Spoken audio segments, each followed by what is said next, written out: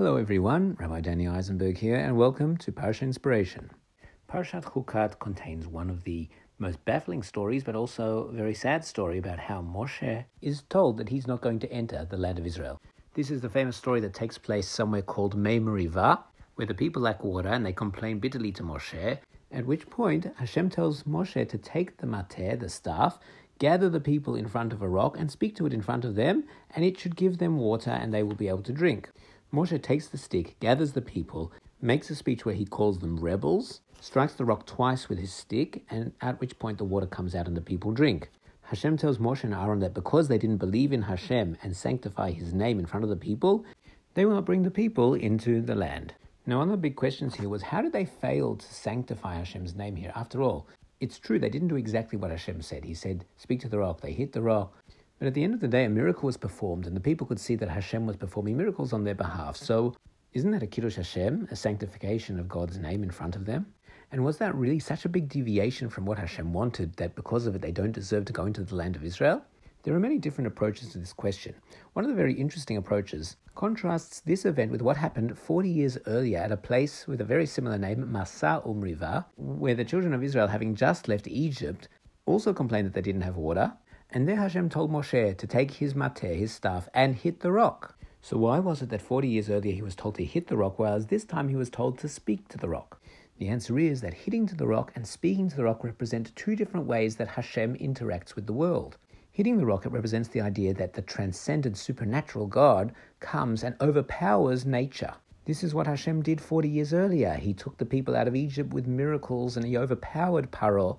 He brought them to Har Sinai where there was thunder and lightning and all kinds of supernatural effects. Why was all that necessary? Because the Jewish people who got used to a powerful leader like Paro controlling their lives could only appreciate the language of power and strength. They needed to see that Hashem was more powerful than Paro and Hashem was more powerful than nature. That was what they would appreciate and respect, and in that way they would develop awe of Hashem and a sense of obedience to Hashem's will. In a sense, after being slaves for centuries, the only kind of leadership that they appreciated was one of cracking the whip, of asserting control.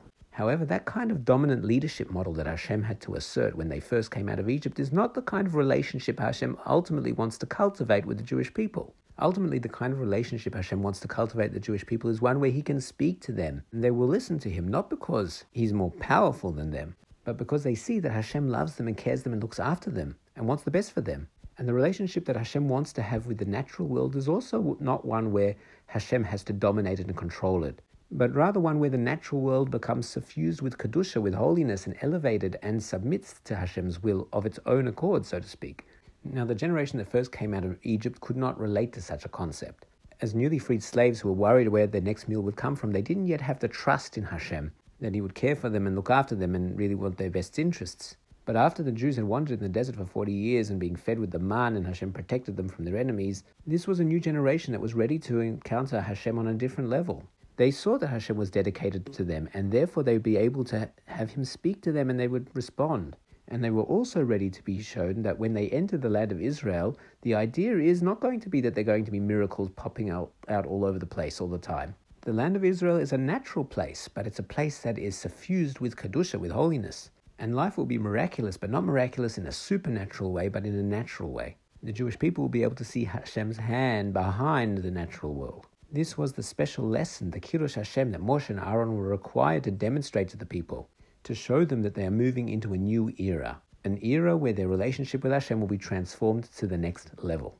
The problem is that Moshe and Aaron did not realize the change that had taken place in the people over these 40 years. Although outwardly their complaints sounded the same as the generation before, but this was a new generation, and they could be educated differently to have a different kind of relationship with Hashem. Through their mistake, Moshe and Aaron demonstrated that they were not the right kinds of teachers and leaders for this coming generation. You needed a new kind of leader who was able to appreciate where the nation was at, and not to instinctively go back to the old style model of hitting the rock. This message is really important in our generation as well. Once upon a time, parents directed their children in a more forceful way, and children understood that it was their place to listen and it wasn't their place to challenge authority. These days, however, a forceful approach doesn't work, and parents and leaders have to speak to people in order to get them on side, in order to let them know that they are loved and respected.